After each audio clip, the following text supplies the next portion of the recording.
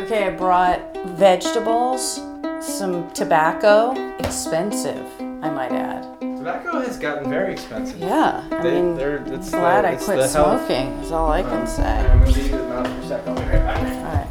All right. Hi there, welcome to my podcast. Hi and welcome. Yeah, here we are again. Hi, my name is Nancy Hauer, and this is my number one, a show where I ask my friends what their number one healing modality is, and then I go try it. You know what's going to be horrible is our voices are kind of similar. The same. People are going to be like, who is talking Should right we just now? start Allison here before you speak? This is my friend Allison Dunbar, who you may remember from past episodes. She's an animal lover, a burlesque dancer, a member of the Groundlings, and an actress. So if Lana Turner had a baby with Lucille Ball and Lenny Bruce, that would be Allison. God, I got divorced back in... I don't even remember what year it was, but I know that I took my engagement ring and sold it, and I used some of the money to take a guy to Mexico. And that is Allison in a nutshell.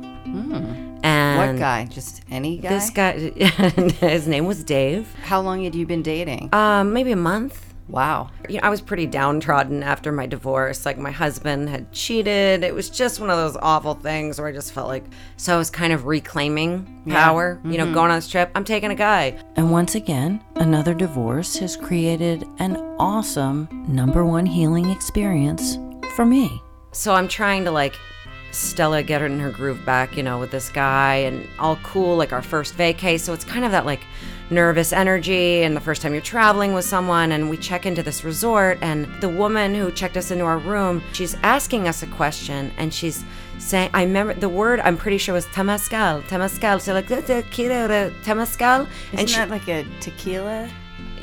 Yeah, that is a tequila. Okay, it's a similar word to that. It might be not be temazcal. Okay, it's something like that. And she was right. A temazcal is a type of sweat lodge which was originated with pre-Hispanic indigenous peoples in Mesoamerica. Next thing you know, we have arrived at this huge, it looked like an oversized tent. The woman pulled up a flap. She just kind of gestured inside, and then the flap closed and she was gone. And I had never done anything like this. I was not spiritual at all, like no yoga, no drinking tea, nothing. So Allison was basically hijacked into getting a healing. It's hot as fuck. Am I allowed to say that on here? Of course. Okay. It's so hot, and I don't do well with heat. There's all these people, all these other suckers, I'm assuming, who probably just wanted to start their vacation, and they're on this thing. Just all these couples. We're all around a fire, and there's a shaman. There's like a Mayan shaman sitting, and he's, you know, just, I don't know what he's saying. I couldn't understand a word of what we did, but I sat down, and, you know, the comedian in me is like already laughing, like, this is ridiculous, and I'm in, like, I'm fully on board, because I'm like, this is so stupid. What is happening? Yeah. My hair that I had blown out that morning is done. Warning, don't go to a sweat lodge right after you've had a blowout. And it starts, and this guy just starts chanting. And at first, like I said, I mean, I can't make funny eyes with Dave, because you can't see the eyes of the person next to you. You can just maybe detect where their shapes are. Yes. So right away, I'm like, I'm fucking around. Like, I would dip my bowl into the water and try and fling it at Dave. Like, I'm just, you know, because no one can see me. So I'm not being outwardly disrespectful to the guy. Like, no one can see what's happening. And thus the age-old question, if a comedian makes a visual joke in the dark, is it really a joke? And then, you know, he's passing around trays of mud that you're like, you mush on your face, and he's chanting, and it goes on And on. and on and on, and I'm sweating so bad, like sweating off my spray tan. Another warning, don't go to a sweat lodge right after you've had a spray tan. I don't know when it changed, but at a certain point, something in me switched. And I'm listening to his voice. Like, there's nothing else you can do because you can't see anyone. So I've just, like, I guess gave up. I surrendered. Yeah. I don't know how to put it into words, but I felt this, like, epiphany about my divorce, and, like, I'm okay. I'm okay. I'm here. And look at this fucking crazy moment. And I'm with a bunch of strangers, and they're chanting. And now we're chanting. I don't know what I'm chanting, but it's vibration and it's group energy. And I'm crying and I can hear other people crying, and all of a sudden he's like doing some chants and he douses out the fire. And then he opens up the flap and the guy runs to the ocean. So we all just run behind him. Yeah. And we all dive in the ocean. And by now the moon is way up high. And we're all in the ocean just washing off the mud. So and it's nighttime. yeah, it's dark by the time we come out of there. Yeah. With the moon in the sky, dive in the ocean. I don't know. It kind of blew my mind. And it kind of changed everything, like in terms of how I felt. Now this was my kind of number one. A road trip to Tulum with Allison and then a sweat lodge? Yes, please. But right after I finished interviewing Allison, she got cast in a show that films in Puerto Rico for 3 months, and our road trip idea went out the window. So I did a lot of research to try to find a legit sweat lodge in Los Angeles that might be able to get close to the experience that she had. I've been to quite a few lodges in different parts of LA County and even some down in San Diego County, and this is by far the most kind of established sweat lodge community that I've been connected to. It's been kind of my home, sweat lodge home. This is Chris Henriksen. He's a writer, a teacher, and he spent years learning from shamanic healers and studying different spiritual practices in order to help the community that he works with. He also happens to be one of my oldest friends here in Los Angeles. I moved here from New York City as a starving actor, and he gave me my first job. Yes, Nancy, I reached out to you because I needed someone else who was crazy enough to go spend 4 days a week with severely emotionally disturbed teenagers in a placement facility. Chris and I taught poetry, music, and improv at this place, which was kind of a lockdown school facility. And the experience was somewhere between Dangerous Minds meets One Flew Over the Cuckoo's Nest meets Waiting for Guffman. In the first year, we decided to put on a play for a local school, and it was legendary. I just remember there was a banana and a mime. Wasn't there like a poem about killing and, I mean, like... Yeah, well, that's why we made it. Once we realized how disturbed the work that these kids were producing, we made it a farce, a comedy, because that was the only way we could present the material without people being alarmed. But I digress. After working with me, Chris went on to change a lot of lives and continued to run Dreamyard LA, now known as Street Poets, for 20 years. In fact, he just retired. So I thought he would be the perfect person to bring me to a real sweat lodge. The Hummingbird Lodge, where we're going, is a very welcoming community. It is, if people are respectful and sincere in their own kind of spiritual, intent, then they're welcome. That was really why I first started going to this community, because I was looking for places to take a lot of these young men, mostly former gang members I was working with, into sacred spaces where they could kind of explore their own spirit and unload and unpack and reflect on their own journey in a deeper way. And to me, the Sweat Lodge is one of the most powerful and magical and humbling spiritual practices there is. And then I said one thing that kind of unraveled the entire trip. I'm not trying to start a fight, Chris. I mean, we're only just starting today. I think it all started when I asked Chris if it was weird that we were going to do a Native American ritual because we were white. I don't even like the phrase. I don't even like the term white people, because it doesn't. You're like jumping out of your skin right now. Like the word white people has flipped you out. It was invented about 500 It's years the ago to W justify word. a lot of fucked up behavior. As a person with German roots, I'm always the first to tell people that my ancestors came over before World War II. I get it. It would suck to find out that your family were Nazis or were slave owners in the country, But as my friend Angela points out, that then puts you into the possible slave owner category. I mean, yeah, it's a really valid issue to raise, but then this episode's gonna have to be 10 hours long. Well, you've heard my episodes. There'll be like one sentence That's what I'm saying. of this. That's what concerns me. When I first started this podcast, I was more of a biohacker. I didn't think that I would be knee-deep with my ancestors' guilt, and I certainly didn't take into account the idea that I might be stealing healing modalities from other cultures. You know, my ancestors worked overtime to wipe this practice from the face of the earth.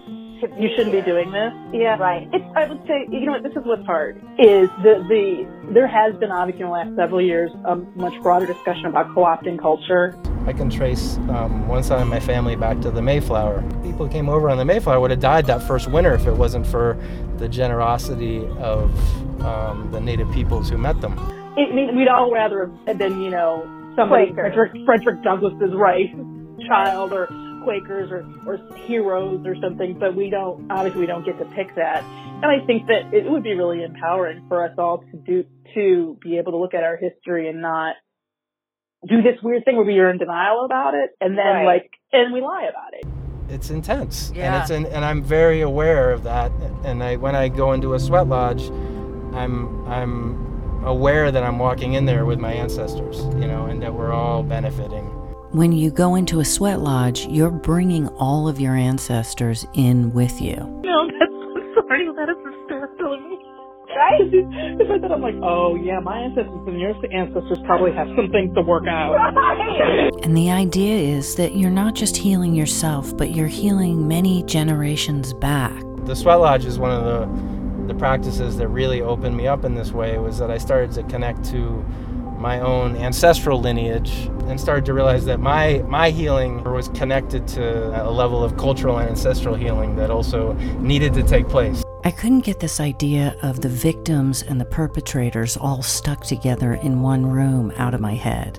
It reminded me a little bit of the place where Chris and I used to teach at, where they took these teenagers who were right out of detention, and some of them were the victims of crimes, and some of them were the perpetrators of crimes, but they were all in there under one umbrella, which was at risk or mentally ill. There's a history of the medicine people were rounded up basically and put in mental hospitals because they were written off as, you know, crazy. It was a way of kind of controlling the medicine people, but also labeling them in a way that was, you know, obviously incredibly ignorant and evil. You know? Yeah. So that's like that. Those are the roots that I come from, and a lot of white people in this country, in one way or another, come from.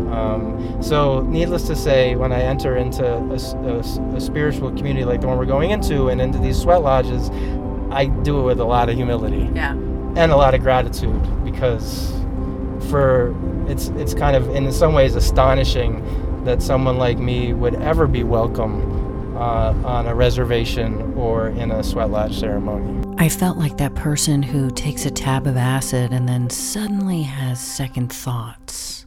But there's no turning back now. I just remembered something that I forgot. What did you forget? A towel. Not every sweat lodge is the same, obviously. And the one we were going to required us to bring tobacco as an offering to the fire keepers. Don't be scared. Okay. You know? I mean, that's easier said than, but like, it's not, I mean, it's okay to have a little apprehension about, okay, this is going to be hot and that kind of thing, but it's really is one of the safest places you could go. We drove on for about an hour and a half, and seemingly out of nowhere, we stopped on the side of a 2-lane road near an entrance to an avocado plantation. It's like returning to your mother's womb.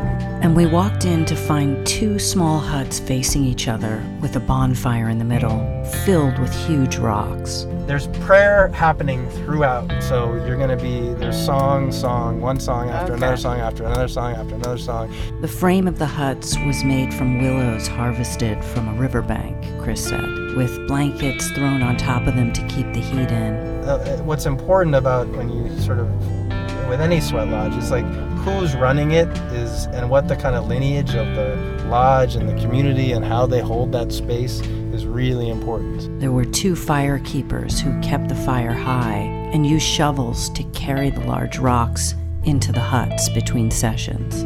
I could feel my anxiety rising. I think in our culture, people get a little too binary and dualistic about it, like the, good and evil, light and dark, and thinking and putting judgment on the darkness. And I found in my own practice and work, I like to think of it more like love and fear, From my last discussions with healer Joy Carroll, I realized that I have the tendency to pick up other people's stuff when I'm around them, and I started to worry that this would be the case here. If you have any kind of fear or concern about being in there, what other people are unloading, or really focus your breathing on your heart, and on like breathing light and love into your heart. There were at least 30 to 40 people there, and immediately I wondered how we would all fit. You will probably hit a point in the lodge where you're like, I can't, it's too hot, I can't do this, Like, that's kind of normal. Chris said I should set an intention before going in. Some character defect I want to leave behind, or something I want to attract into my life, like love or abundance. On top of that, you're actually in a place that is sanctified with prayers. They divided the men and the women into opposite sides. And really thinking about what it is you want to leave there is a good idea. And as I stood outside the tent in the women's group, totally in my head with a long list of intentions and trying to whittle them down, I saw this young, frail woman with a shaved head who looked like maybe she had just gotten out of chemo. And her friend asked me if I would help guide her in because she couldn't see without her glasses. And I said hello, and I went from my own self-obsession to being concerned about how she would fare in this heat. For me, it's just about, like, the spiritual journey is about becoming who you are. Mm-hmm. Maybe another way of thinking about it is how to remember who you are. And the minute that I started to direct my attention towards her, the entire experience changed for me. I wanted to help get her through this, and suddenly I didn't feel any pain or discomfort or fear. I would think that part of this philosophy would be ultimately you'd want everyone to heal. But she didn't need my help. She sat down next to me, and she barely moved for 3 hours. I kept checking in, and she would always say, I'm fine. My heart, that kind of resonated with, like, yeah, that's what I'm seeing, and I want to know how to help this person that I'm open to on a heart level that I know needs help.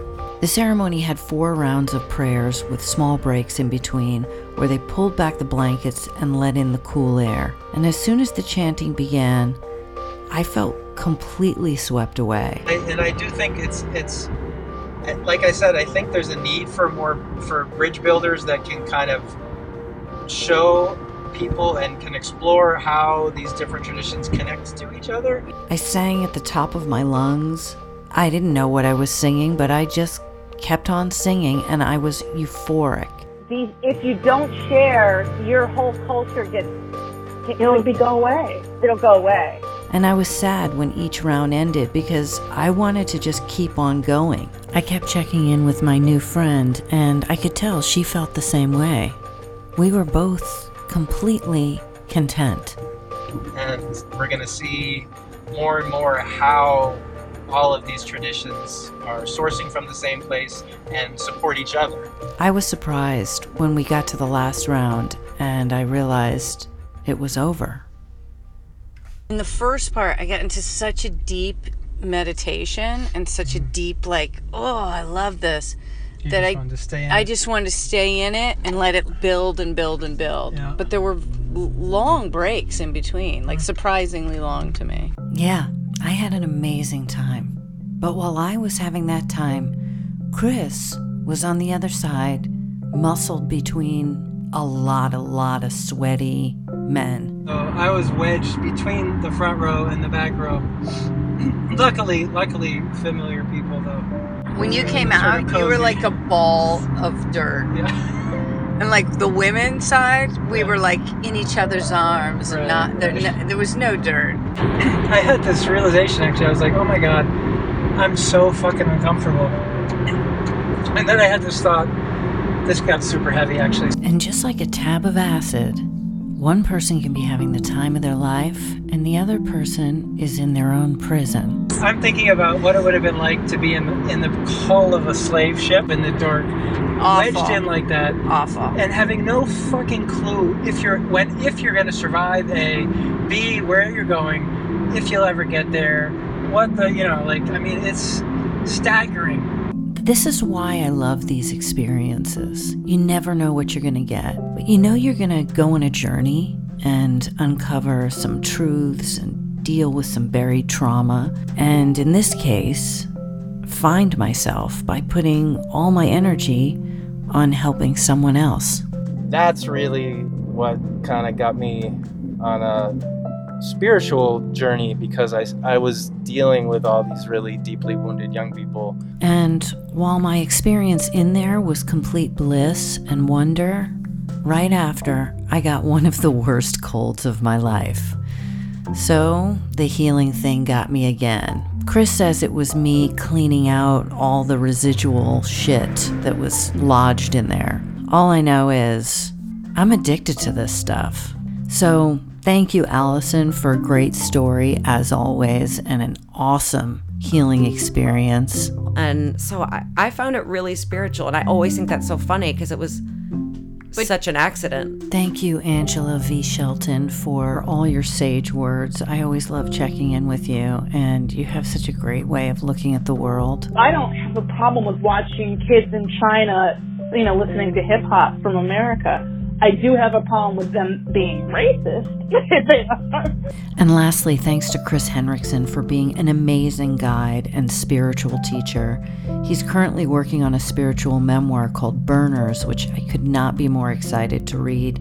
It puts my adventures in the healing zone to shame. The message to me was like, don't ever think just because you've written a few poems about this that you've really done your best to reconcile your ancestors and all this stuff doesn't mean that you should not always be mindful.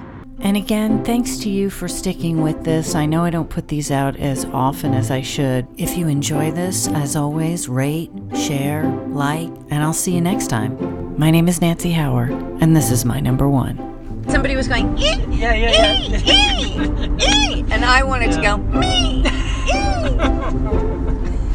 That was. and then there was some people going, ooh. At one point, I thought there was a dog right next to me because I heard this ooh, ooh, and I was like, oh. Yeah, there's animal spirits coming through people, and then there's these chaotic thunder beings.